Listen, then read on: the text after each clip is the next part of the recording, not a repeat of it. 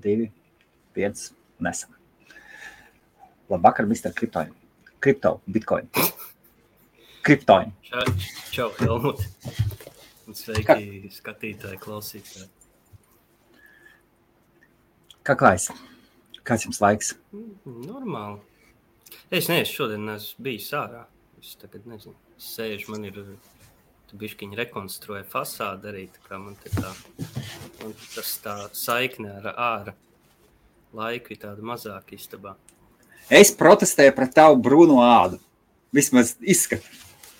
Nedrīkst. Man jau var patīk būt gaišākam. Nu, ko darīs? Bija jau tas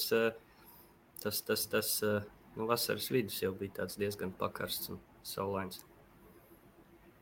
Jā, tad labvakar visiem. Mums ir otrdiena, 10. augusts pareizi, ja? Otrdiena, 10. augusts, Bitkoina cena ir precīzi $45,000. Ēteris. Tad pat labāk kā par to cenu gribēju ātri, jo, 45. Es kā reiz man šodien izmeta Facebooks kā atmiņu, ka es gadu apakaļ šāreiz Roberta Kiyosaki kaut kādu ierakstu. Viņš tur, protams, par savu sudrabu un vēl, bet beigās teica, Bitcoins pagaidām guļ, bet es prognozēju, ka Bitcoins būs tas ātrākais zirgs beigās. Un cipari tādi, toreiz tajā brīdī Bitcoins maksāja kaut kādu $11,200. Principā plus 300% no šī brīža. Jā, pavisam nav slikti. Vajadzēja klausīties, ko šāreiz. Es gan nesalīdzināju, kas ir precīzi procentos, tur ar zeltu, sudrabu un S&P 500, bet 300% nē. Jā, tādi Bitcoin lēcieni ir jau pasauli pieradusi. Ēteris $3,094. Ko tu par to teiktu? Es tā baigi aktīvi tam ēterim nesekoju. Vienīgais, ko es zinu, ka tāpatās kā Bitcoins pārsniedza 17. gada augšējo cenu dolāros, tāpat arī ēteris to šogad izdarīja, bet ēteris nav pārsniedzis ēteri cenu Bitcoinos augstāko punktu. Un Doge gandrīz 25 centi, gandrīz 2,46, 2,48. Tā kā Maskam vēl ir jāpumpē viņš. Vēl jāpumpē. Iepriekšējās tiešraides bija komentārs, bija laikam tur vienā arī kriptovalūtu grupā Facebookā šis video nošārējis. Un tad tur bija kritika, un kad es esot vispār skaidrojums par Doge cenas kāpumu un kritumu arī pilnīgi nekāds, bet ko var izskaidrot? Pateici, ka tu neko nesaproti par Doge. Droši vien, jā, tā doma, bet bet tā ir jāsaprot, tur nebūs kas ietekmēs Doge cenu, tur viens Elon Musk tweets var ietekmēt, vai kaut kas tam līdzīgs, tur jau nav tā, ka ietekmē kaut kas tāds fundamentālāks, lielāks. Tas pats LV saka kaut kā stulbi, ka ētera market cap ir gandrīz pusi no Bitcoin market cap. Vajadzētu būt mazāk. Es arī tā domāju, bet kāpēc? Ēterim jau kas to visu dzen, tāpēc, ka ēterim ir visi tagad šitie NFT ir galvenokārt ēterī tiek pirkt pārdot. Jā. Lai gan tur arī ir tā, ka, lai to darīt, zinu, ka ļoti daudzi, kas nav vispār kripto iesaistīti, kas kaut kādas ir NFT pārdevuši ēterī, kaut kādas slavenības, ka pa daudziem bija, ka viņi principā momentā viņus grūd nost uz dolāriem. Bet labi, ēterim jau arī visi tie, kas tur DeFi projekts, starp citu šodien bija lielākais DeFi hacks vispār, kaut kāds es atcerēšos, kā viņas sauc, tur man pierakstīts Polynetwork, tur kopsumā esot nospērts ap 600 miljoniem ASV dolāru. Oho. Es saprotu, ka tas projekts, ka viņi taisa kaut ko, kad starp dažādām blokķēdēm, tur interop, kā to saukt, sadarbība. Jā. Bet līdz ar to, tad droši vien tā ir, ka tur ir kaut kādi centralizēti pāris cilvēki ar savām atslēgām, kas, kam ir kaut kāda kontrola pār tiem līdzekļiem. Un acīm redzot, kādas no šīm atslēgām bija noplūdušas. Un tad šie ir pārskaitīts, tas piķis jau ir citur, bet tur ir USDT un citos koinos. To USDT laikam Tezeris bija nobloķējis. Nu, viņi ir, lai USDT darbojas, it kā mēs viņus skaitām caur decentralizētām blokķēdēm, bet tas protokols ir tāds, ka pats Tezeris var jebkurā brīdī, jebkurā adresē esošu Tezeri arī nobloķēt tā, ka Tezera protokolu izpratnē tas nekur netiek pārskaitīts. Es par Ethera market cap vispār nesaprotu, kāpēc cilvēki uzskata, ka tas ir zems vai augsts. Kāpēc vispār tas ir jāpielīdzina Bitcoinam? Tās ir divas dažādas lietas. Bitcoins ir tikai maksājuma sistēma, tikai un vienīgi maksājuma sistēma. Kamēr Etheris ir ekosistēma, un Etheris ir šī valūta, kuru maksā visas ekosistēmas lietotāji, kas savus dzenā ERC20 tokenus. Viņiem par to viņi taču ar Ether to maksā, ja? Nu jā, viņiem gas fee ir Etherī. Bet tur ir zini, kas vēl ir, pirmkārt, labi, nav tā, ka Bitcoins ir tikai maksājuma sistēma, Bitcoins ir arī uzkrājumu līdzeklis. Nu, tādā gadījumā grafiskās kartes arī uzkrājuma sistēma. Jā, bet Bitcoins ir tāds, kā teikt, aizstājams aktīvs, kaut cīši fungible. Grafiskā karte nav, ja es nopirkšu. Nu, man teiksim, būs Nvidia karte, tam otram džekam vajadzēs AMD kartu, un es to savu Nvidia varēšu iebāzt kaut kur, un viņa pēc kāda laika nebūs vairs vērtīga. Nu, labi, jā. Bitcoin funkcionāls, jā. Zini, kas ir par tiem market capiem? Market caps jau arī ir tāds, jāsaprot, kā mēs rēķinām market cap, mēs paņemam viena monētas, kas ir principā kaut kāds iedomāts procents no visu kopējā cenu un pareizinām to, cik tādas ir kopā. Bet, ja, piemēram, ir mēs kaut kādam coinam, es uztaisīšu coinu, man būs kaut kāds premaiņas, ka 90% coin stāv pie manīm. Market caps viņam tur var būt baigi lielais, bet ja tur reāli aktīvā tirdzniecībā ir daži procenti, tas neko nenozīmē, jo tur jau pieskaita arī tos, kas, teiksim, 90%, kas nekustās. Starp citu, šī līdzīgs par šo bija viens no šitiem Dodge stila meme coiniem, kas bija uz Etheru uztaisīts kaut kāds laikam Shiba Inu vai kas. Un tad tie džeki bija laikam, kā viņu kaut kādu tur miljārdus divus vai cik ķipā Vitalikam pārskaitījuši. Un Vitaliks bija kaut kādiem tur Indijā tālāk, kaut kādā labdarībā aizskaitījis. Bet realitātē viņiem izdevās laikam pārvērst fiatā kaut kāds, 11 vai 20 ar kaut ko miljonus dolāru. Tev it kā ir kaut kādi miljardi, bet tev jau nav otrā pusē, kas tev viņus nopirks. Nu, pašām, jo tikko tu sāc mest nost tādā lielumā, tev uzreiz cena grūst lejā. Jā. Nu, tieši tā. Nu, un līdz ar to tas market cap, tas nav, to nevar tā uztvert, kā arī tam pašam Bitcoinam, piemēram, market capu reķinot tiek ieskaitīti visi teorētiski apgrozībā esoši, jebkāda emitētie Bitcoini. Bet ir skaidrs zināms, pēc dažādām aplēsēm tas jautājums, cik miljonu Bitcoin, bet tie kaut kādi miljoni Bitcoin, kas visticamāk ir mūžīgi pazaudēti un nekad netiks kustināti. Jā. Bet kopējā ciprā tu viņus ierēķini, bet faktiski jau viņi tajā ekonomikā nav un nebūs. Kas mums vēl jauns Bitcoin pasaulē? Kas ir, visu laiku jau kaut kas jauns notiek, jā. Zin kā, es gribēju labi, es par Polynetwork haku, starp citu, tas tāda klusāka ziņa bija, bet šitiem te hodl lend, tai platformai. Jā. Viņiem tur kaut kas notiek, nav skaidrs līdz galām kas, bet viņi tā kā teica, kad ir kaut it kā, kad varētu būt, kad cilvēku pašu uzliktās maksājuma paroles, ar ko tiek šie kontrakti, pēc kurām uzģenerē atslēgas un ar ko iesaldē blokķēdē šos kontraktu laika bitcoins. Tas nozīmē, ka tā nav kaut kāda parola, ko tu vienkārši datubāzē noresē to. Tev reāli viss kontrakts no viņas ir atkarīgs. Ka it kā noplūši, un te viņi likt cilvēkiem vai kad ir priekšlaicīgi jāfinalizē kontrakti, vai viņi pārnesa uz jauniem kontraktiem. Bet tur ir jautājums, viņi tā kā nav tehniski uzrakstījuši, kas notika, jo idejiski viņiem ir grūti zināt, vai cilvēki lieto stingras vai nestingras paroles. Man šodien ienāca prātā, varbūt īstenībā viņiem pašiem ir noplūdus kaut kādu viņu paroli, jo tur tas ir 2 no 3 daudzparakstu kontrakts, kas nozīmē, ka ja aizdevējs vai aizņēmējs tiktu pie viņu tās paroles, viņš varētu vienpusīgi šo kontraktu rezolvēt sev par labu. Un tagad tas noteikti blokķēdē, tu to var izdarīt arī apējot pašu to platformu. Bet, protams, tā ir mana spekulācija. Katrā ziņā, viņi tādā ziņā, protams, labā ziņa, ka viņi neslēp tādas lietas, ka viņi nokomunicē, bet, tur bija bišķi tāds bardaks arī ar to komunikāciju, bet, Un kā tas atsauksies? Pagaidām es pagaidām nekādas zaudējumi man no tā nav bijušas.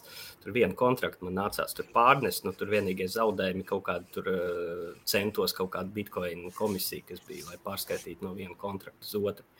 Tas pilnīgs sīkums. Bet man tur 2 vēl kaut kas šodien atnāca, man tur vēlāk jāiet, jāpastās. Varbūt man 2 kontrakti vēl būs šādi jāpārnes uz jauniem kontraktiem. Bet, tas jau, protams, vienmēr jārēķinās. Ja ir kļūdas gadās, un, jo ir decentralizētāks risinājums, jo bieži vien ir grūtāk šīs kļūdas labot, ja viņas ir pieļautas. Bet es ceru, ka vēlāk viņi iznāks ar kaut kādu oficiālu bloga ierakstu, kur viņi uzrakstīs varbūt detalizētāk. Skaidrs, ka ja viņiem, piemēram, viss nav pārnests vēl, tad viņi negrib šādu informāciju ar publicēt, tas varētu būt normāli. Lai potenciālajiem ļaundariem nedotu informāciju. Es vienkārši tāpēc, ka es par to poly network. Te, protams, nav runa. Es domāju, ka viņiem nekādas 600 miljoni netuvu nav visos kontraktos aktīvajos. Varbūt tur kaut kāds, nezinu. Man liekas, ka viņi ir maziņi. Es, protams, nezinu, cik maziņi. Bet tā, pa Bitcoinu runājot, tas lielākais, pa ko te cepjās, es tam tā paviršāk sekoju, jo te runa ir par ASV. Ka ASV kaut kāds tur jauns infrastruktūras bils ir senātā, un tur ir arī kripto daļa. Jā. Un tur izstāsta, ka šobrīd tajā variantā, kas taisās, ka viņš sāks no 2023. gada darboties, un ka senāts tur laikam to variantu, ko tur nobalsos, ka tur ir tādi neforši formulējumi. Tur bija kā, ka Teds Krūzs, tas Teksas senators, viņš jau tur runā tā pateica, ka tur sēž tas senāts vai ne, bet tur daži ir tādi 80 pāri večuki. Viņš saka, ka šajā telpā varbūt 5 cilvēki saprot, kā darbojas kriptovalūtas.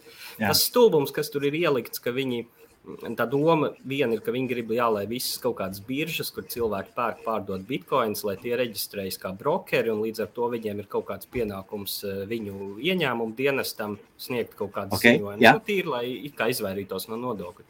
Bet tas, kā tas ir noformulēts, pēc tā sanākot arī, ka visi mineri, visi, kas griež nodas mājās, ka visi tie arī pakļaujas kaut kādām šādām prasībām.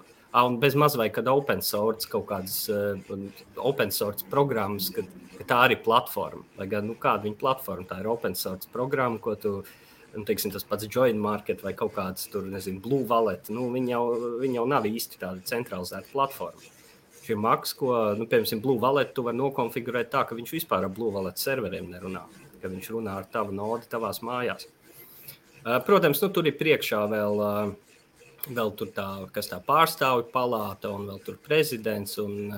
Bet kas interesanti, bija tāds kompromiss, viens tur labojums no dažiem senatoriem, ko visi praktiski, bet viņš bija kaut kādā tur pātrinātā kārtībā, tāpēc tur vajadzēja 100%, lai piekrīt tam. Es tā aptuveni, es jau nezinu visas nianses ASV, tur politikas tajā, kā tur darbojas. Un to nobloķēja beigās viens džeks, kuram toši tur ir pār 80 gadu, viņš tur neko. Viņš bija gribēja pielikt kaut kādu labojumu, lai vēl piešķir papildus 50 miljārdu militāriem budžetam. Un tā kā to viņam neapstiprināja, tad viņš pateica vojums. Tad es vispār nekam es nepiekrītu, ja to neapstiprina.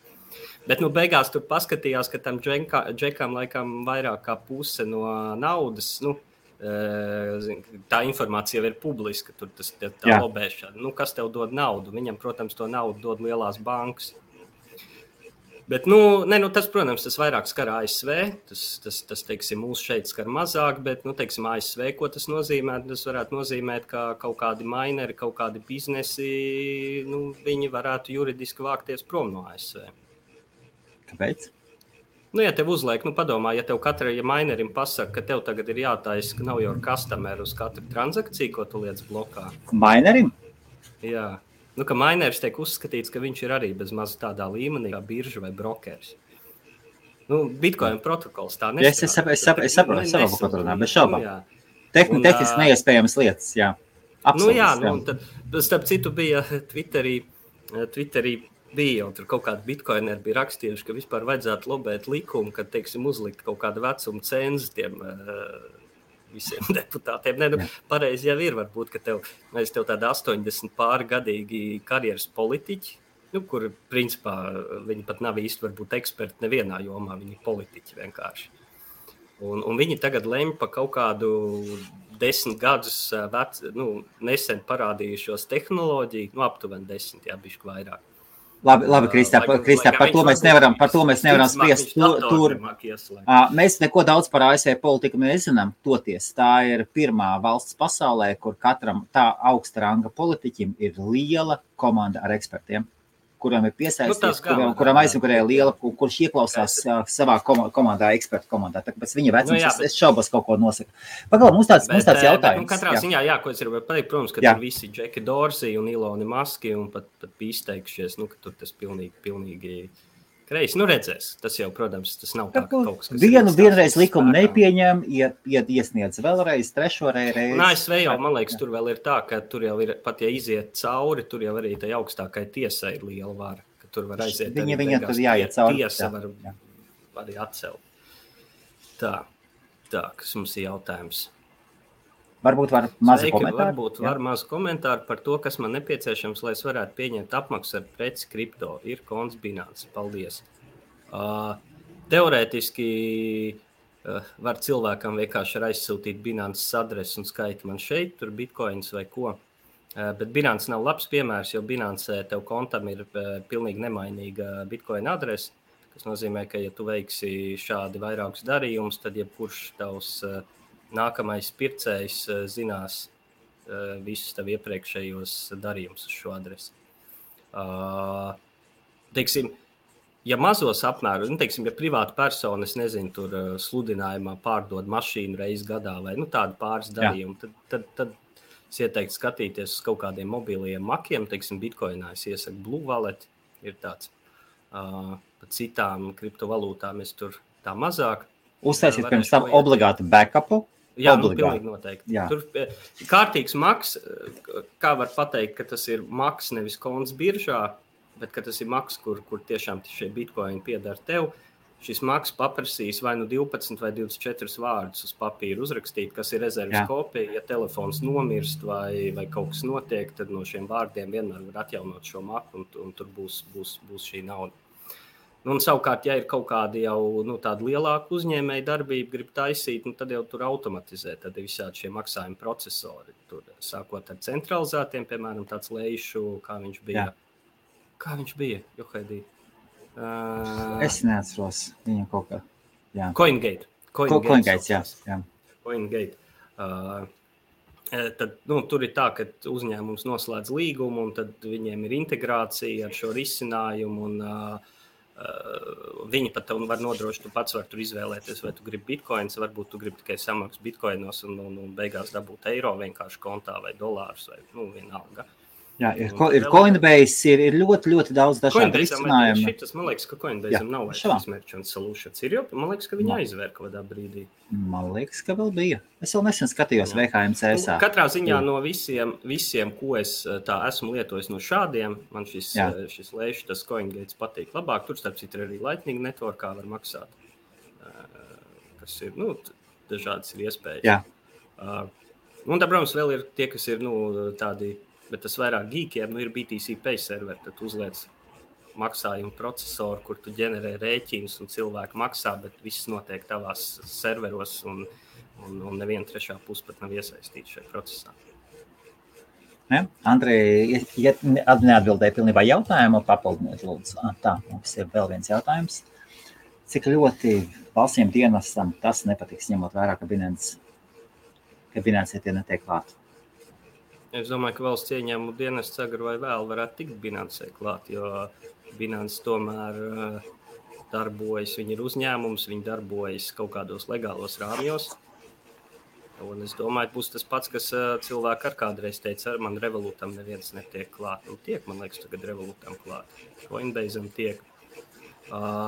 Jā, un kā vics, neviens jau neaizliedz pieņemot bitkoinus arī maksāt nodokļus. Bet, ja grib, lai vics kaut ko neredz, un tad ir vajadzīgs savs maks, kas nav kaut kāds biržas konts, kur ir tavi pases dati un tā tālāk klāt. Bet tas nav aicinājums nemaksāt nodokļus. Ja? Tas neko tādu neaicina. Jā, es esmu ievērojis. Ja? Es esmu ievērojis vienu interesantu lietu, tieši runājot par ēteru. Es saprotu, mēs runājam par Bitcoinu šajos otrdienas kriptovalūtās, kriptovakaros. Es esmu ievērojis par ERC20 un par ēteru īpaši. Notiek liela tokenizācijas kustība finanšu pasaulē un uzņēmumu pasaulē. Ir daudzas jaunas kompānijas, kuras nodarbojas tieši ar tokenizāciju un to izdarīt pareizi. Tad, kad kompānijas aseti tiek tokenizēti, un tur ir sava veida smart kontrakti. Lichtensteina Eiropā ir, neesi dzirdējis, ja? Nē, par šo nē. Eiropas gudrākie džeki, tie, kas tur strādā, viņi brauc uz Lichtensteinu, viņi taisa tur savas kompānijas un tur sāk piedāvāt pakalpojums tieši par pilnīgi legālu tokenizāciju. Kas ir tokenizācija? Principā, tā, ka tev ir uzņēmums, ir publiska akciju sabiedrība biržā, tad tev arī principā tokenizēts uzņēmums, tikai viņš ir centralizētā biržā. Jā. Un kas starp citu ir solis atpakaļ, teiksim, kādreiz oriģināli, kad bija akcijas sabiedrības, tev bija akcijas kā papīrīši. Jā. Pat ja tu viņus pirki kaut kādā, New Yorkas fondu biržā, teorētiski tu vari aiziet un dabūt tos savus papīrīšus. Un es varu arī Helmutam vienkārši pārdot papīrīšus. Jā. Un principā, bet tur saprot, īstenībā te tokenizācijai nekādus baigi viedos kontraktus, teiksim, kaut kādu visu, ko, teiksim, piedāvā. Nē, šeit tokenizācija, principā, tā sauktais colored coins. To var taisīt uz Liquid Network, ir viņiem savs standarts, un, teiksim, ir tas RGB protokols, kas ir izstrādē, kas ir tā kā paralēli Bitcoinam, bet tur ir ideja, ka tas vispār netiek nekādā blokķēdē. Mēs tur varam transferēt un darboties, un šis smart kontrakts ir, viņa būtība ir jāzina tikai iesaistītajām pusēm, nevis visai pasaulē.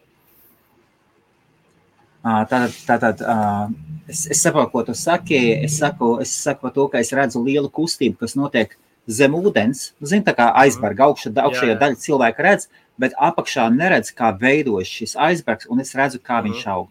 Es no savas puses, mani interesē tieši tajā brīdī, mēnesi, 2 mēnešus tagad pastiprināti interesējos par tokenizāciju saistībā ar Host Mariju. Un es skatos, un es tev mēģināju kaut ko uzdot jautājumu, Singusam uzdodu, jums katram ir savs. Un tagad es redzu, ka ir milzīgas kompānijas tiek veidotas, ir jaunas kompānijas un ļoti daudz kompānijas, kas ir legāls kompānijas, kas runā par legalitāti, kriptovalūtu, pilnīgi visu darīt, pilnīgi pa tīro. Pilnīgi pa baltu. Skaidrs, tu jau arī pilnīgi oficiāli reģistrētu uzņēmumu aktīvus tokenizēt arī var oficiāli legāli. Un es redzu, ka tur kaut kāda attīstība būs. Un milzīga attīstība tur notiek. Jā, jo skaties, jau ir 2 problēmas šobrīd. Un viņi visa lielākā daļa sēž uz ERC20. Jā, tāpēc tas ir populārākais, bet es nedomāju, ka tas ir efektīvākais protokols, kā to darīt. Bet tas tur ir runa arī par drošību. Jā, un arī drošības ziņā tas nav labākais protokols. Nākošais drošākais ir Bitcoins, un pēc tam ir ēters. Nē, es par drošību domāju, ka ar ēteri tiem kontraktiem ir tā, ka tur tā valoda solidity ir tāda ļoti daudz, visi šitie kaut kādi DeFi haki un kas ir noticis, tāpēc, ka tā valoda ir tāda, tur ir ļoti viegli kļūdīties. Bet labi, tas tā. Es vairāk domāju, tagad labi, varbūt izslēgsim ārā konkrētos tur ERC20 vai Liquid Networks vai TRC20 vai vienalga kāds protokols. Un tā ir otra lieta, bet kur tur tā būtība, es redzu, pirmkārt tev, piemēram, alternatīva tev ir tu esi akcijas sabiedrība, tu kotējies biržā. Bet tas ir ļoti dārgs pasākums. Vispār, lai tiktu biržā iekšā. Labi, tur ir arī nāk, protams, no tāda akcionāra viedokļa aizsargātības labās lietas, ka tev ir arī visi savi procesi diezgan jāsakārto uzņēmumā, tev jābūt visādiem pārskatiem un tā tālāk. Bet principā, jo teiksim, kā tev tokenizēt tagad tu SIA, tu varētu savākt, tev ir, teiksim, SIA, tev vajag naudu, tu meklē kaut kādas čomus, kas tev tur investēs, tu viņiem dod daļas kaut kādas pretī. Tas tāds baigi manuāls čakars. Tas ir viens no akciju daļiem, tāpēc, ka ir daudz dažādi akciju tipi arī. Jā, tas ir SIA, teiksim, atkal biržā, tur jau ir akcijas sabiedrība, tur tā, bet tā biržā arī, pirmkārt, dārgi tur tikt iekšā. Otrkārt, kāds vispār mūsdienās ir iemesls, kāpēc tas viss notiek 8 stundas dienā, 5 dienas nedēļā? Kāpēc kaut kādas vajadzīgas būtu teorētiski, lai es kaut kādu virtuālu ierakstu viens pārdot otram? Kāpēc man ir vajadzīgs vispār darba laiks? Es taču, kad domēns pērku, man nav kaut kā, ka man ierobežo, nē? Laikam, NICLV bija kaut kas, kad viņi tur kaut kāds tur paiet laiks. NICLV, ar visu cieņu NICLV ir mazliet arhaisks. Jā, bet viņiem tur ir kaut kāda ierobežo. Viņi tur bišķiņi skatās, ko tu pēc. Viņi tur neļauj rupjīt. Jā, tu no sākuma piereģistrē, un viņi manuāli apstiprina katru pērku. Jā, jo man bija tikai pēc tam piestāt rēķinu. Tu pat nesamaksā uz priekšu. Man liekas, kādreiz gribēju sūdīgi LV piereģistrēt, kas man pat neliekas baigā rupjība. Tas tāds, viņi varbūt ir rupši, bet tas nav necenzēts vārds, tā teiksim, vai ne? Nē, tāda man atteica momentā. Jā.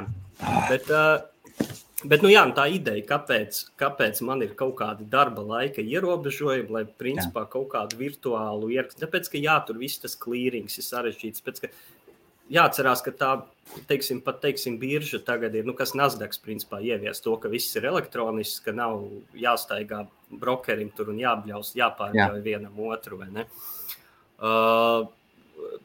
Bet tāpatās tas viss ir būvēts uz kaut kādu, cik mums akciju tirgus pastāv pasauli, laikam, 17. gadsimtā. Mums ir 17. gadsimtā ir kaut kas uztaisīts. Un tad mēs to esam mēģinājuši, tā kā pilnveidot, bet tā bāze jau apakšā ir tā pati. Bet es domāju, tiešām kaut kādu tokenizēt kompāniju, kas principā ir kompānijas daļas un tieši tā, vai nākotnes ienākumus, vai ko tik tur nevar. Tur ir tik daudz dažādu veidu. Plus ir ļoti, ļoti svarīga lieta, kas kā akcijas ir tikai nodrošinātajiem slāniem. Būsim atklāti. Akcijas pērk tikai nodrošinātais slānis, tev tas ieejas slieksnis. Starp citu tagad Rīgas biržā Svetbank jau laikam gadu vai 2 ir atcēluši Rīgas akcijām vispār komisijas. Tur var pa vienai akcijai pa 5 eiro kaut vai pirkt vai pa 10, kā kuram uzņēmumam maksā. Bet tas, protams, tur atkal baigā tur jēga. Bet zini, kas vēl? Un plus ir jāiet cauri lielajām bankām, kuri tev tur ieved iekšā, bez šaubām. Tu esi tevi brokers, banki kā brokers, bet skaties tālāk, kas notiek. Tagad es nopērku, es nopirkšu, piemēram, kaut kādu saftehnikas akcijas šodien. Jā. Viņas reāli manās Svetbank vērtspapīra kontā, man liekas, tur pēc kādām 3 dienām tik parādīsies. Un turklāt tīri tehniski, tas pat nav man piederošs kaut kas, tas ir Svetbank piederošs, Svetbank to tur manā tā kā uzdevumā. Jā, un tev ir līgums ar Svetbank. Jā, un tad tam visam ir jābūt, un man liekas tālāk, ka tur ir tas centrālais depozitorijas vai kur tas viss vēl ir jāreģistrē, un tas ir atkal kaut kāds arhaisks valsts reģistrs, kas tev nestrādās. Tu zini, tagad viss sūdzās, ka darbinieku trūkuma dēļ, ka viņi elektroniskās deklarēšanas sistēmu laikam nevarēšot 24 stundas diennaktī nodrošināt. Mēs gan tur ar čomu tur ņirdzām, kas tā viņiem tāda sistēma, tur kādam manuāli ir kaut kas visu laiku jādara. Jāapstiprina, jā. Normāla sistēma jau, tur jau tā lieta. Privāts uzņēmums sistēmas strādā 24/7, vienkārši, kādreiz kaut kas nogāžās, tā kāds pieceļās naktī un satais. Labi, valsts iestādē arī grūti kādu piecelt naktī, jo tas atkal ir ārpus darba laika un tur birokrātija. Okay, bet konceptuāli šī tur, protams, tā problēma būs tāda, kā jau arī ir, kā bija ar visiem šitiem ICO, ka Protams, ka daudzi cilvēki zaudēs naudu, jo viņi grūdīs kaut kur pilnīgi nepārliecinoties, kur viņi grūž to naudu iekšā, bet varbūt tās ir viņa tiesības tomēr. Tu par ko par uzņēmumu tokenizāciju? Jā, iedomājies, ka labi, es tevi, Helmut, pazīstu, bet būs kaut kāds tur. Būs daudz penīs kaut kas bez šābām, jā. Savu hostmaņu. Jā, bet cilvēks jau klasiskajā tāpatās apčakarē zvana pa telefonu, pārdot penīs stokus kaut kādiem fiktīviem uzņēmumiem. Jā. Tā ir, jā. Labi, iesim tālāk. Andrus Tomiņš. Blue Wallet ir viens variants. Man vienkārši Blue Wallet liekas tāds diezgan vienkārši lietojams. Viņš tiek aktīvi attīstīts, viņam ir tur funkcionalitāte visādi. Bet, principā, jebkurš Bitcoin maks, kas ir tā kā maks, viņš kaut cik lietojams. Labi, tur ir, nevajag likt makus, ir tādi maki, kas, piemēram, šitā ir problēma sēlījumam uz iPhone, kurš nav, man liekas, vairāk kā 5 gadu, tur nekas nav uzlabots. Jā. Un tur, protams, ir visādas problēmas līdz ar to. Bet lai gan uz Android, viņam nav uz Android, tur laikam viss ir kārtībā sēlījumam. Bet Blue Wallet ir tāds, kas man pēdējā laikā ir dažādu iemeslu dēļ favorīts, bet nav tā, ka, teiksim, Blue Wallets nodrošinās kaut kā īpašāk to, ka citas puses neko neredz, nekā varbūt kaut kāda alternatīva Bitcoin maki. Galvenais ir, lai tas maks ir, lai tev piedāvā, tā, ka tu uztaisi maksu šos 12 vai 24 vārdus pierakstīt. Ja tev prasa e-pastu un paroli, tad nē, tad tas ir kaut kur koncentralizētā instancē, kuri vāc pa tevi datus, uzkrāj un tā tālāk. Cool. Tāds jautājums. Pēdējo reizi, ka skaidrs, paldies. Pēdējo reizi, ka es pirku Bitcoinu naudā, es pirku par kādiem 270, 300 mārciņām un samaksāju 20-30 mārciņas. 23 mārciņas tika pazaudētas par transakciju. Transakcijas cena bija. No Blue Walleta uz Blue Walletu. Un mēs runājam par Lightningu, mēs runājam par parasto Bitcoinu. Jā, skaidrs. Tur ir... Kā ir ar to, ja cilvēks pārdeva vispār visu, kas viņam te bija, viņš pateica, paņemu visu. Un visu laiku domāju, varbūt es vienkārši paņemšu tās viņas seed frāzes, importēšu pie sevis un viss. Tā tev ir jāuzticis otram cilvēkam, ka tu esi vienīgais. Kā ir šī sistēma, ka tā, ka cilvēks negrib maksāt transakciju vai negrib gaidīt? Varbūt kā tehniski vispareizāk būtu pārņemt Bitcoin maku? Ko tu ieteiktu? Šādā veidā tu nevari droši pārņemt, jo jebkurš, kuram būs šie 12 vai 24 vārdi, var ielādēt to maku. Tas maks var būt vienlaicīgi 100 iekārtās, un visi varēs, jebkurš neatkarīgi tērēt. Vienīgais veids, ko es zinu tādu, kas ir, kā var bez blokķēdes transakcijas droši nodot bitcoins, ir šie Open Dime, tādi USB mazi štruntiņi. Jā. Es, man liekas, kaut kad es rādīju, kaut kur nav pie rokas laikam tagad. Viņi ir tā uztaisīti, ka tu viņu paņem, ieliec USB, tad tev ir jāielādē kaut kāds fails, bilde vai kas, lai viņš uzģenerē vienkārši unikālu atslēgu tev. Un tālāk tur ir viena adrese, un tajā adresē var ieskaitīt bitcoins. Lai šos bitcoins iztērētu, ir fiziski tur vienā vietā ar kaut kādu, īlenu vai kaut ko ir jāpārdur viens čips, kas pārslēdz ķēdi, un tajā brīdī šie bitcoini kļūst tērējami. Un tas ir, tad jo tad cilvēks tev fiziski atdod šo USB stiku, un viņam nekā nav. Mīnus gan te ir tāds, ka tu nevar uztaisīt citu backup. Tāpēc tas nebūtu kaut kas, kam es gribētu glabāt miljonus dolārus 10 gadus. Ok. Mums ir misija BF. Labvakar. Jautājums no Jāņa.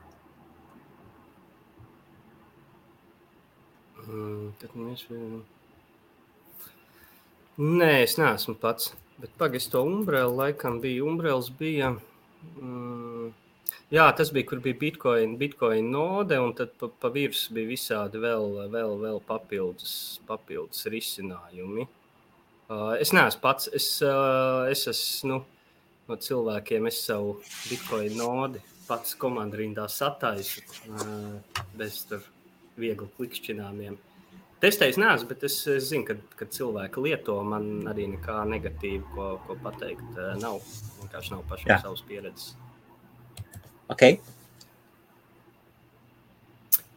Jā, Edvard, mēs jau runājām par ASV infrastruktūras paketes ietekmi uz kriptošu. Tas bija tas senāts, viss stāsts, ko es stāstīju.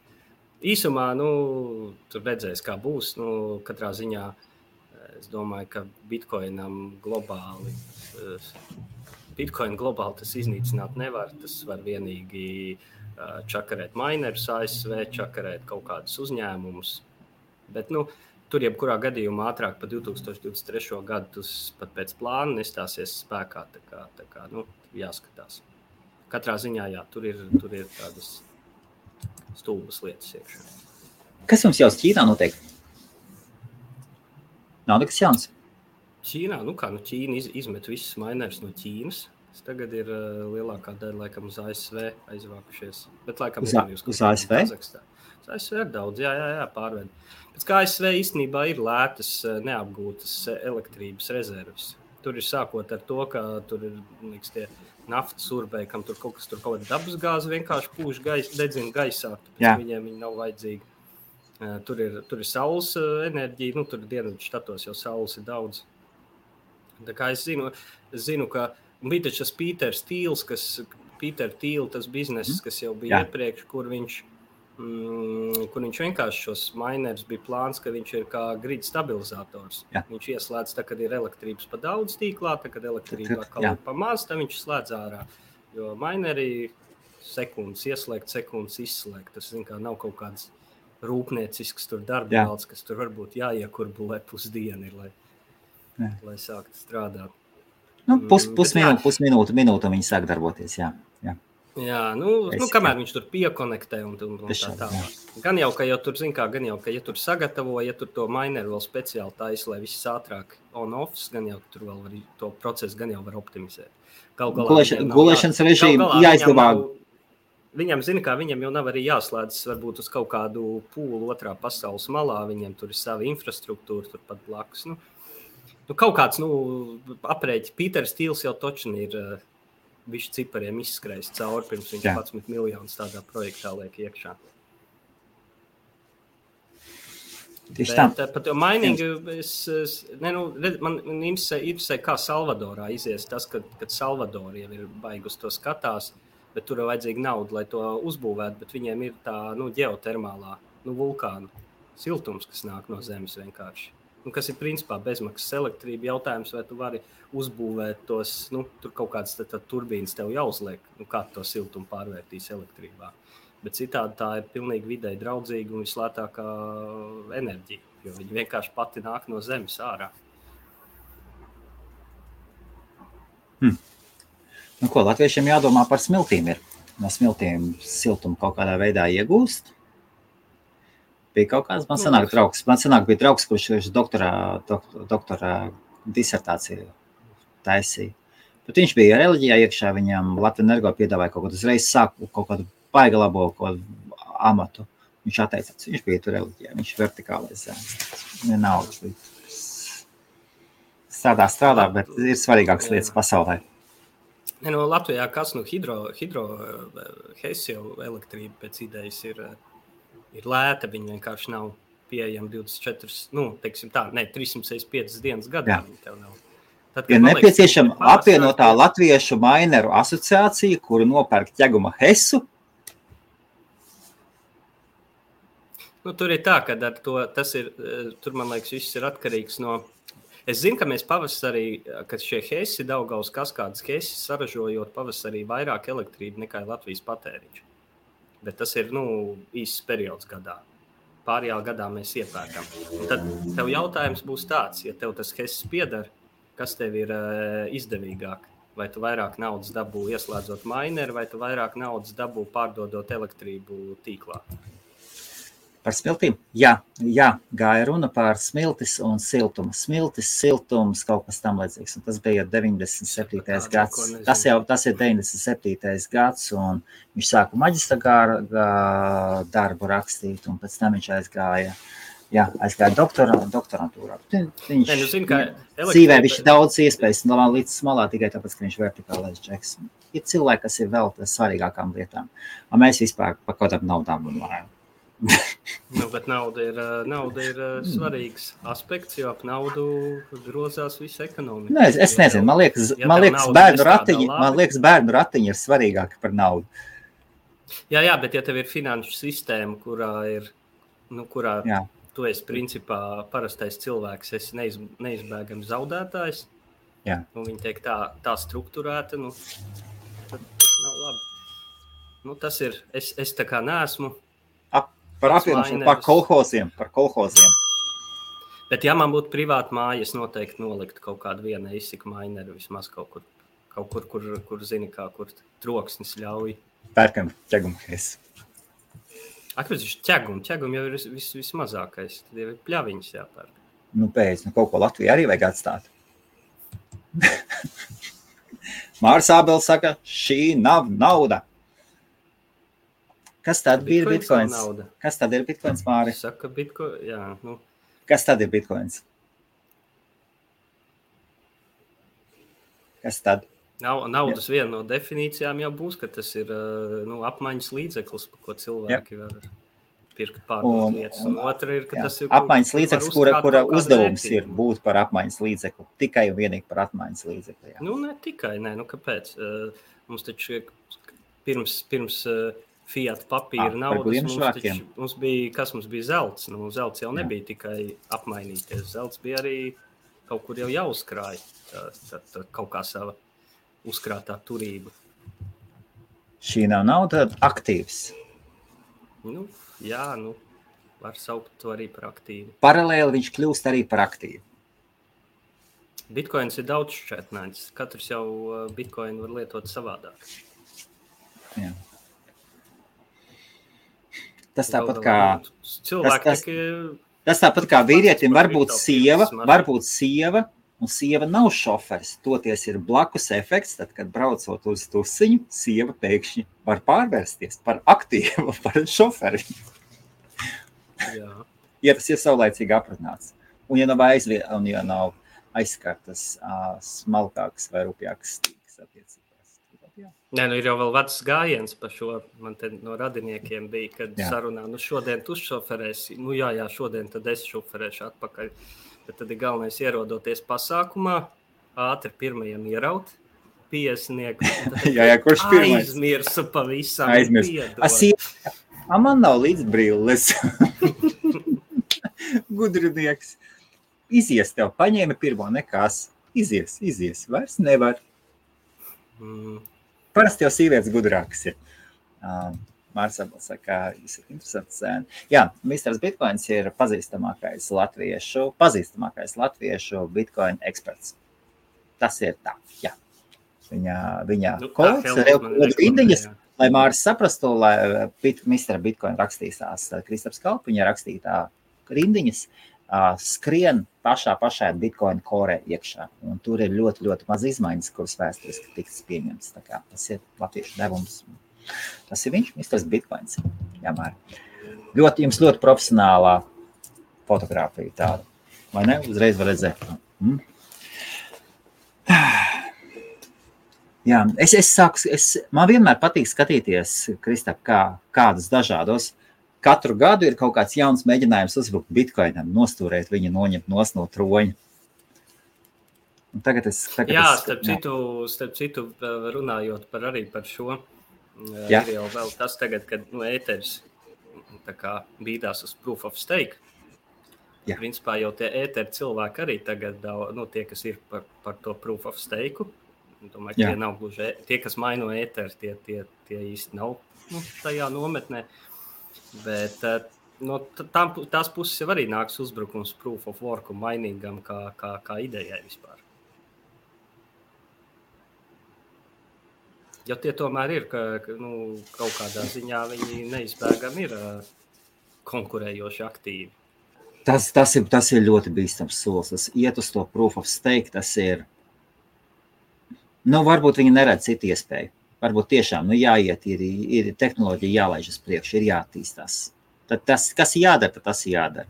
Ilgi jau. Es neuzskatu, ka proof of stake ir attīstība. Es uzskatu taisnu otrādi.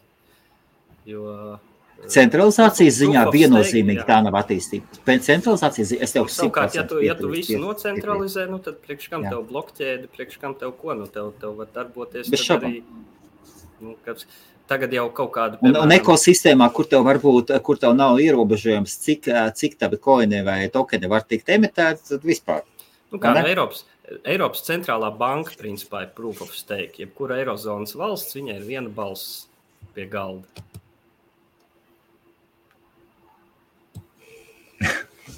Ļoti labi neilbildami.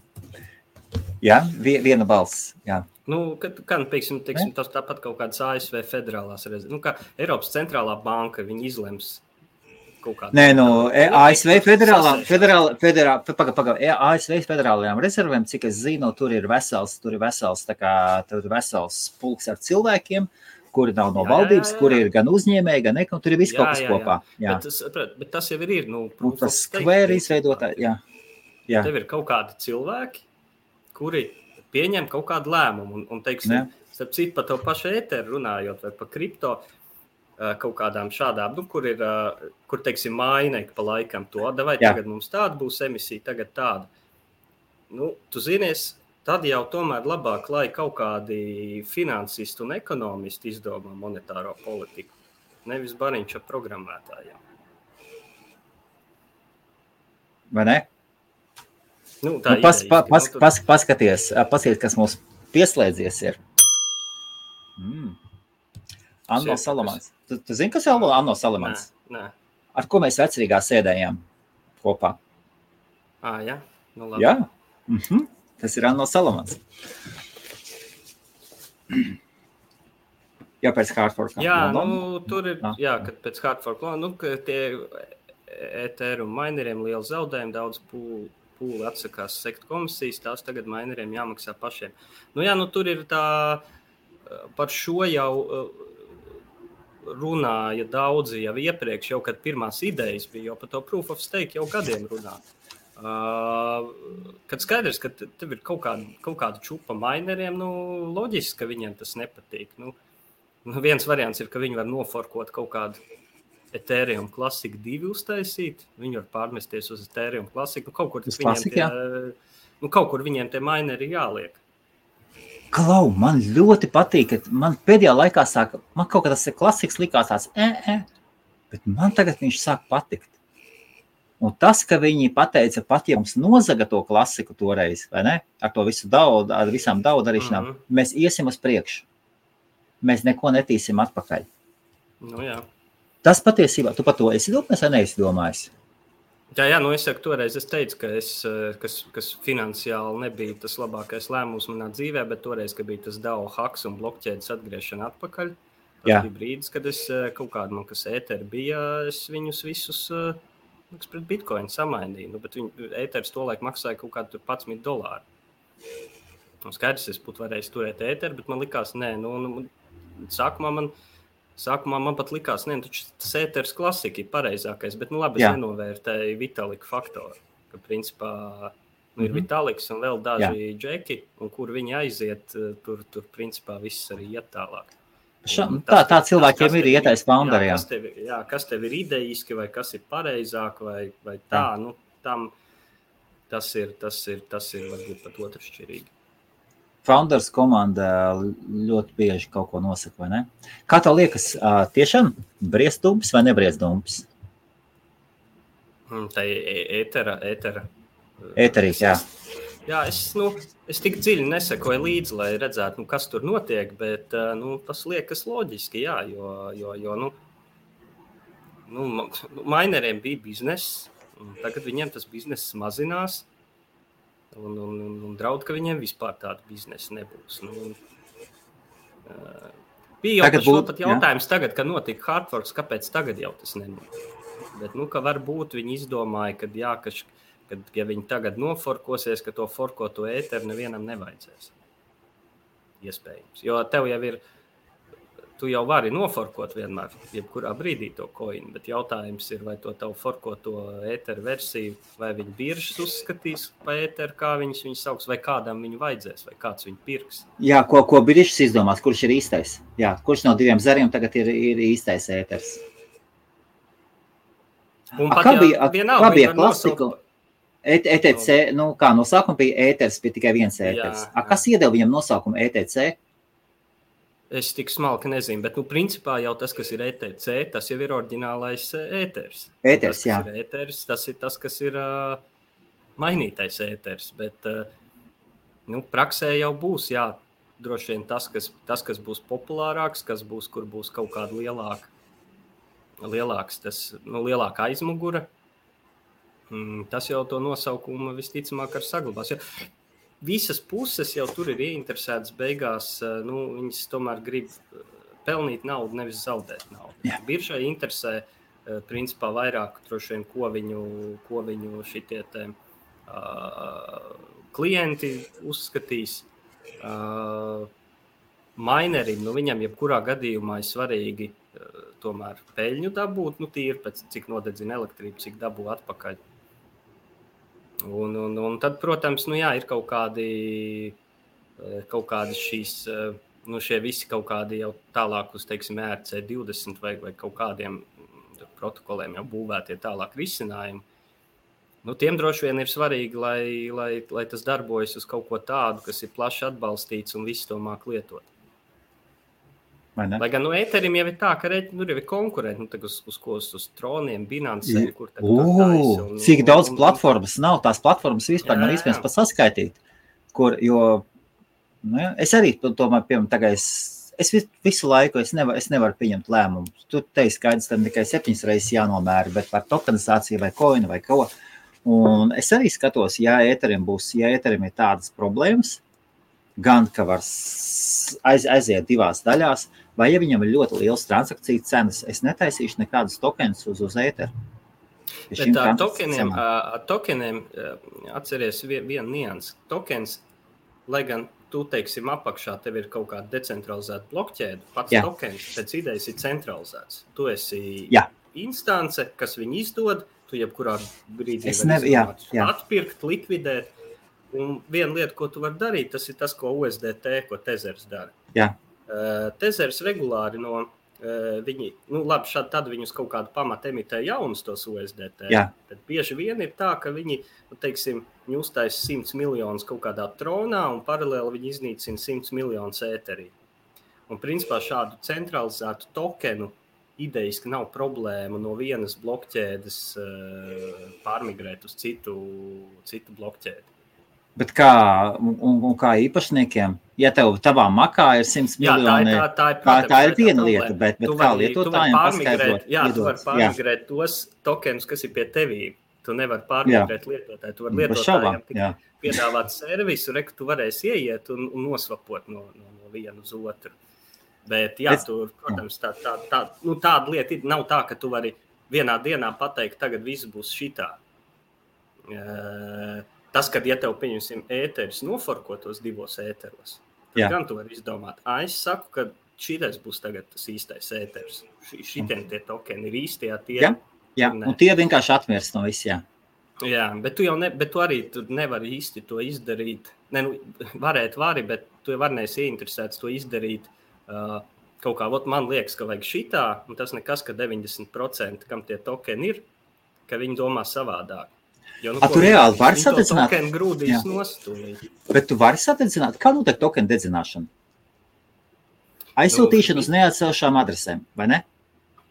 Ja es neesmu tehniski, teiksim, Bitkoinā tur ir veidi, tu aizskaiti uz adresi, kur ir skaidrs, ka viņi nekad nebūs iztērējami. Jā.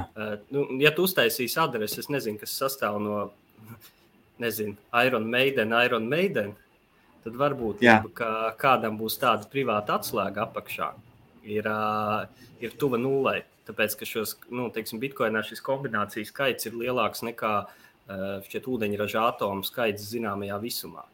Un tev mūsdienu datoru jaudas nepietikt, lai, man liekas, visu visumu garumā droši uzminēt. Un tā varbūtība, ka tev paveiksies, ir ļoti niecīga. Tā kā tas ir viens veids, kā tu vari sadedzināt. Teiksim, bitkoins, bet šajā gadījumā tur ēterī tie būtu kaut kādi droši, tu aizskaiti uz kaut kādu kontraktu, bet varbūt tur ir kaut kādi citi arī proof of board. Reka saka, ēteris sūta uz nulles adresi. Ok, jā, varētu tā būt. Bet atkal, tad, kad tu dedzini, tu jau teorētiski tu savus tokenus vari dedzināt, bet vai tu vari dedzināt tokenus no lietotājiem? Lietotāju tokenus arī tu nevari. Nē, viņi jau ir, viņi makā. To tu nevar izdarīt. Jā, es saku, tu vari, tas jau ir kā teiksim, USDT darbojas. Viņš paralēli ir vairākās dažādās blokķēdēs. Tas vienīgi, ko viņi dara, viņi kādreiz savā rīcībā esošos USDT vienā blokķēdē iznīcina un paralēli uztais tieši tikpat citā blokķēdē. Varbūt paskaidro lūdzu vēlreiz, kāda atšķirība ir starp proof of stake un proof of work, Kristap, un tieši varbūt attiecībā uz centralizāciju. Tu jau pirms tam stāstīji. Jā.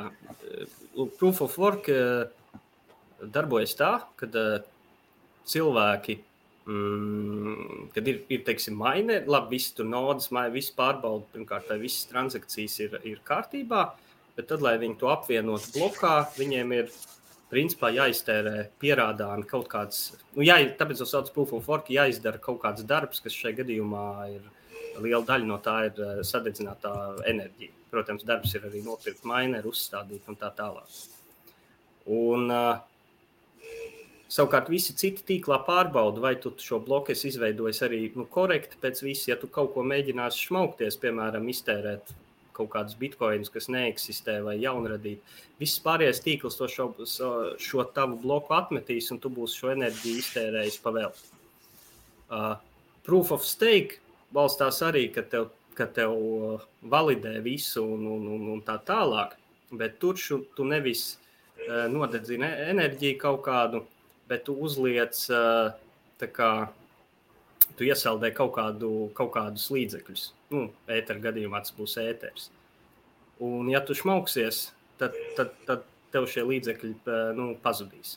Respektīvi, tu nevis liec darbu, tu vienkārši uzliec riskā, principā, kas tas, principā tu ķīlā ieliec kaut kādu naudu. Šī problēma lielākā uz centralizāciju ir, ka ar mining ir tā, ka var viens uzņēmums vai kas, viņi var, viņiem būs puse mineru. Bet tas nenozīmē, ka viņiem tagad ir pusi mineru un tagad viņi līdz mūža galam tā sēdēs. Nē, citi izdomās arī liks minerus, izdomās, kā varbūt lētāk, kā darīt tā tālāk. Tur tāda nemitīga ņemšanās. Proof of stake gadījumā tu principā, jo tu esi lielāku daļu nosteikojis, jo tu pirmkārt paliec jau bagātāks no tā. Un teorētiski, ja tu nosteikot tur vairāk kā pusi, tu vispār kontrolē tīklu. Labi, tas varbūt nav tik reāli, bet tāpat tās būs salīdzinot. Kāpēc nereāli? Cik Vitaļiks tagad palaidīs? Jā, varbūt, tur es zinu, kas vēl proof of stake, ka proof of stake kā tā realitāte vēl, kāpēc aizvelk vēl uz centralizāciju, ka tu vari teorētiski pats tur savākt, ka pietiekami daudz tās monētas, un griezt to savu un steikot. Vai savākties ar kaut kādiem čomiem, bet tev īstenībā visas biržas piedāvās, ka tu tā vietās sūti, lai viņi stāv pie viņiem, viņi nodrošina visu to infrastruktūru, visu to steikošanu. Tu vienkārši saņem kaut kādu procentu par to. Un tas parastam cilvēkam būs vienkāršāk un viņš to darīs. Un vispār vēsturiski ir tā, ka monetāras vai finansiālas lietām ir tendence tecēt ārā uz kaut kādiem lielākiem makiem, ka 1% ir, piemēram, vai 10% ir 90% no visas pasaules. Un steikojot, te ir tā lieta, ka tikai tas topiņš nodrošina to visu. Miningā visi uztur. Visi uztur to sistēmu. Un šajā gadījumā... Un miningā turklāt ir tā, tas, cik man pieder bitkoinu, tas nedod man nekādu vispār teikšanu pa tīklu. tas pats par sevi. Jā, tas man teorētiski ļauj nopirkt minerus uzlikt. Jā. Bet tāpat tās es esmu mīnusā pret varbūt kaut kādu džeku kaut kur pilnīgi pasaules nekurienē ar lētu elektrību. Un kur ir teikšana par tīklu, tas ir tad, kad notiek balsošana šajos soft vai hard forkos. Tad notiek ar mainību. Tā balsošana pat, redzēt, Bitcoinā. Ar hash power, jā. Tagad tas taprūt tik aktivizēts. Tā principā pat nebija tāda balsošana, ka tā bija vairāk balsošana par to, ka mineri saka, jā, ir ok, mēs tā kā būsim gatavi novembrī. Bet tāpat tās, jo tas pierādījās toreiz ar to Segwit 2X, kas bija 4 gadu atpakaļ, kad arī mineri uzskatīja, ka ir Bitcoins jāforko uz 2 reiz lielākiem blokiem. Bet realitātē tas nenotika pat ar visu to, ka viņiem vien brīdi, man liekas, tur bija 80-90% mineri bija par to. Jo ļoti daudz, bija ļoti liela pretestība, ļoti daudz lietotāju. Un biržas arī bija, bet labi, biržām tur cits stāsts. Tu taču kur viņi Ņujorkā sanāca visi kopā. Tu taču viņus visus paņem pie dziesmas, kas tur bija sanākuši kopā, un viņi to nedrīkstēja izteikt. Tur starp citu bija daži developeri, kas bija, viņi tas daudz kur nerunā, bet viņi bija uzreiz, viņi teica, mēs tik piekrītam, par disclaimer, mēs esam tikai developeri, mums nav nekādas ieteikums par to, ko cilvēki izvēlēsies darbināt uz savām mašīnām. Un jā, tur tas vispār bija stāsts par to, ka nevar aiz slēgtām durvīm, jo tad tev ir centralizēta sistēma. Jo tur tā arī, toreiz tā arī bija, jā. Tas bija lielākais drauds. Kā notika 7. 8. gada krīze, arī kā viņi risināja, savācās top džeki aiz slēgtām durvīm, un izdomāja, kā mēs to tagad risināsim. Ir jā. Un tagad šis komentārs ir vietā. Starp citu par šo proof of, es jāatzīst, es pats neesmu, viņš stāv sarakstā, ka es gribu izlasīt, bet izrādās ir tāds Andrew Poelstra, tas ir viens, viņš arī pie Bitcoin strādā, bet viņš ir vairāk principā pēc izglītības tur matemātiķis riktīgais. Viņš strādā, viens no tiem, kas strādā pie tām koda daļām, kur man nevēl kaut tā matemātika tik, kas reāli jau implementē advancēto kriptogrāfiju, kur nav nemaz tik daudz cilvēku. Viņam bija kaut kāds laikam, kad viņš vēl bija mācījies universitātē, viņš bija uzrakstījis darbu taisni ar proof of stake kritiku. Un tas bija, man liekas, kaut kādā 2011. gados viņš to bija rakstījis. Man liekas, pirms vēl ēteris uz proof of stake, jo tas proof of stake kā ideja jau virmoja diezgan agrīni. Lai gan ir cits, kas saka, praksē proof of stake pastāvēja pirms vispār tika izdomāts proof of work. Un savā ziņā tā ir.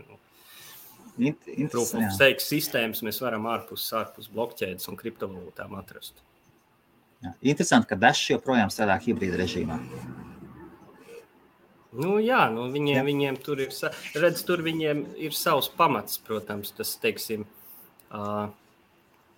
jo cilvēki vairāk master nodēs steiko dašus, jo mazāk daši ir apgrozībā, kas rada cenas spiedienu uz augšu. Bet tajā pašā brīdī tas, kas viņiem daļa, visu laiku taču ienāk iekšā šajā kasē, marketinga kasē ienāk daši iekšā, un tad visa komuna, visi masternaudu turētāji nobalso, un visu to, kas savācās, viņi visu izmet atpakaļ tirgu.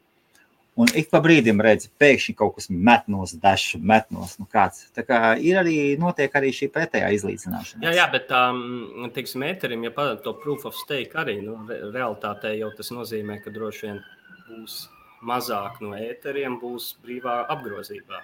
Jo kaut kādi cilvēki turēs kaut kādus lielākus apjomus steikojot, lai viņiem nāk vēl ēteri klāt. Jā, ja otrais jautājums par Cardano, tu zini kaut ko par Cardano vispār? Ne, tik smalki nezinu. Jā, ok. Un tad vēlreiz, kā tur ar to haku, un mēs jau 1 stundu esam apkārt. Kuru haku? Jā, kas tur ir ar to haku? Par to 600 miljonu, es sākumā jau runājām par to, jā. Tur ir kaut kāds DeFi pasākums, tas, ko es redzēju, baumas bija, ka ir kaut kādas pāris cilvēkiem atslēgas, kas kontrolē šos līdzekļus, un acīm redzot, kādas bija noplūdušas. Un es tā pamatā hakeri šo naudu izskaitīja ārā, tipa hakeri. Tikpat labi jau nezinu, tikpat, zin kā daudz, kur tas var būt arī inside job, tā teikt.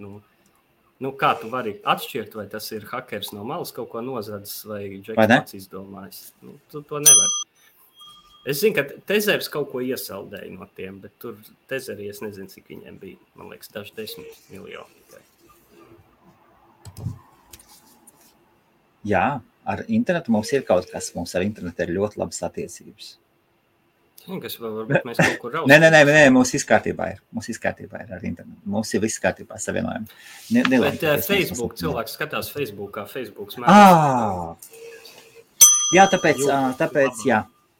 Jā, tagad es saprotu, jā, tā nokrita daļa ar cilvēkiem nost. Jā, es redzu, ka mūsu YouTube 27 cilvēki skatās, un jā, Facebookā palika 2, 1, viss.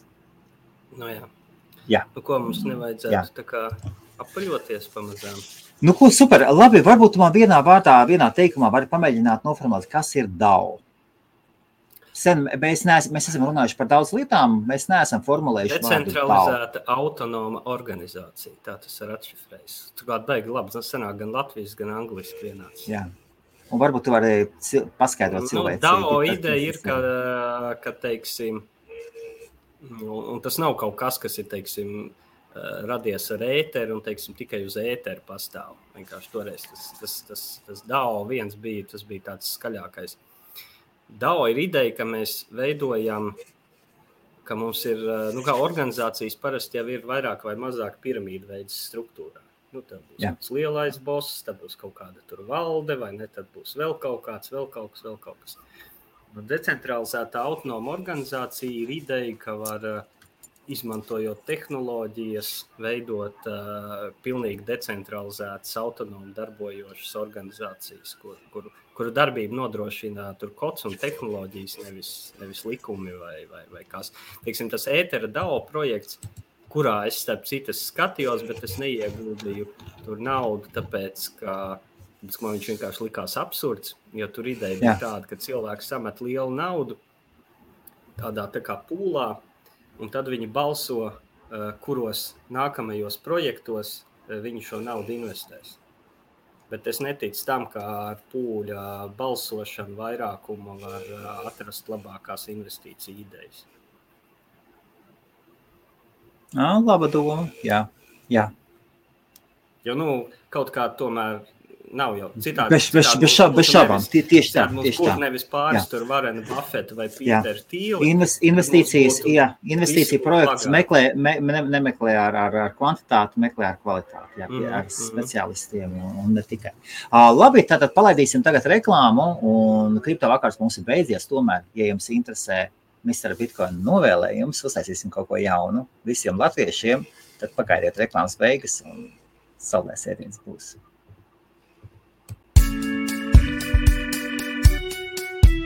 Your smile lights up a room. There's not a single thing that I would change about you, 'cause you're perfect the way that God made you.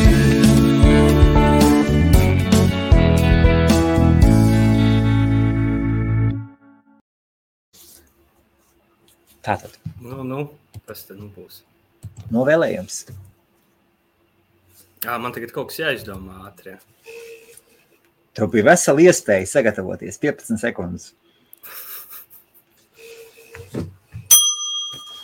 Neko, nesinu, ko es te novēlēšu.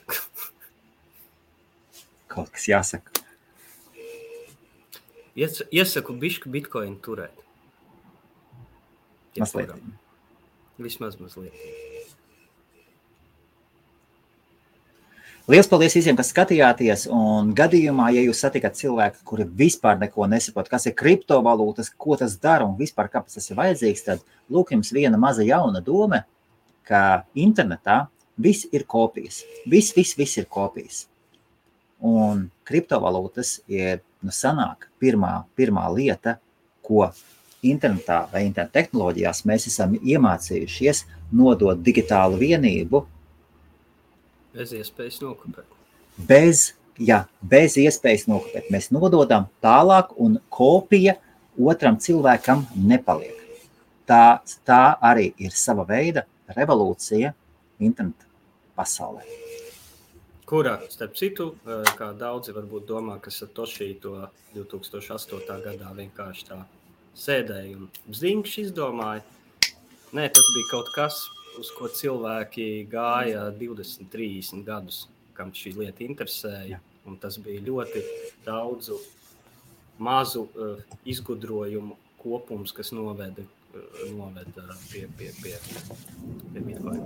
Kas tālāk arī noveda. Paldies, un tas ir viņš, Mr Bitkoins, Kristaps Kaupa, Rīga, Latvija, un vairākums saites ir aprakstā. Ja jums interesē, kā sazināties ar Kristapu, tad tur ir dažas arī affiliate sites. Ejiet, skatieties, katram, kas interesē. Mans Twitteris bija apakšā, ja? Jā, bez šaubām. Un vēl jauns links pieliks klāt, ja jums patika to, ko Mr Bitkoins pateica, jūs viņu var nosūtīt arī kādu bitkoinu vai vairākus bitkoinus. Jau visiem vakaru un tiekamies. Es to linku ieliku iekšā, ko tu man paprasīji. Tas bija tas, ja? Kur es tev paprasīju? Jā? Nē, es tev neprasīju. Es vienkārši teicu, ka es ieliku tur IBF adresi. Man ir vienkārši saraksts, kur ir dažādas organizācijas, kam var ziedot bitkoinus. Un es piemetu vienkārši tavēju arī. Okay. Tev tieši raidēm ar kaut ko piemetu. Okay. Labi, liels paldies visiem, kas skatījāties, un nākošais tiksimies pēc dažām nedēļām. Ja? Gan jau, laikam jau. Man jau patiktu katru nedēļu, Mr Bitkoinu. Zini, kā skatīsimies, kas notiks pa šo nedēļu, vai būs sakrājies, pa ko runāt un tā tālāk. Jā, un visiem jauku. Esiet atvērti, sekojiet cauri līdz tehnoloģijām, mācieties, attīstīties un paši arī kaut ko pamācieties. Vai ne? Jā, mācīties vienmēr ir labi. Čau. Tā visiem. Un 18. septembrī tu esi Londonā, ja? Nu, ja tu saki, ka tas ir 18. septembris, tad jā. 18. septembris, jā. Vai 18. septembris. Tas nav saistībā ar IBF, tā ir Latviešu tirdzniecības kamera Lielbritānijai. Tur būs kriptomēdija, būs Mr Bitkoins. Es domāju, Mr Bitkoinam arī būs uzstāšanās laiks. Iedosimies, runāsim par finansēm. Gaidiet, drīz būs informācija, jūs varēsiet sekt. Un kurā datumā tu ielido? 17. Kāda starpība? Nu, kāpēc? Es domāju, var taču noorganizēt uzreiz jau pirmo sanākšanu. 17. Es patiesībā domāju, es kaut gan arī salīdzoši blakus dzīvoju. Nu, attālums tā kā Jelgava Rīga tādā attālumā no Londonas, no vietas, kur mums notiksies. Es domāju, pats varbūt jāpaņem viesnīca un jāpaliek. Nu, vismaz no 18. uz 19. Mums to šī kā parasti aizdasīs kaut kur Londonā.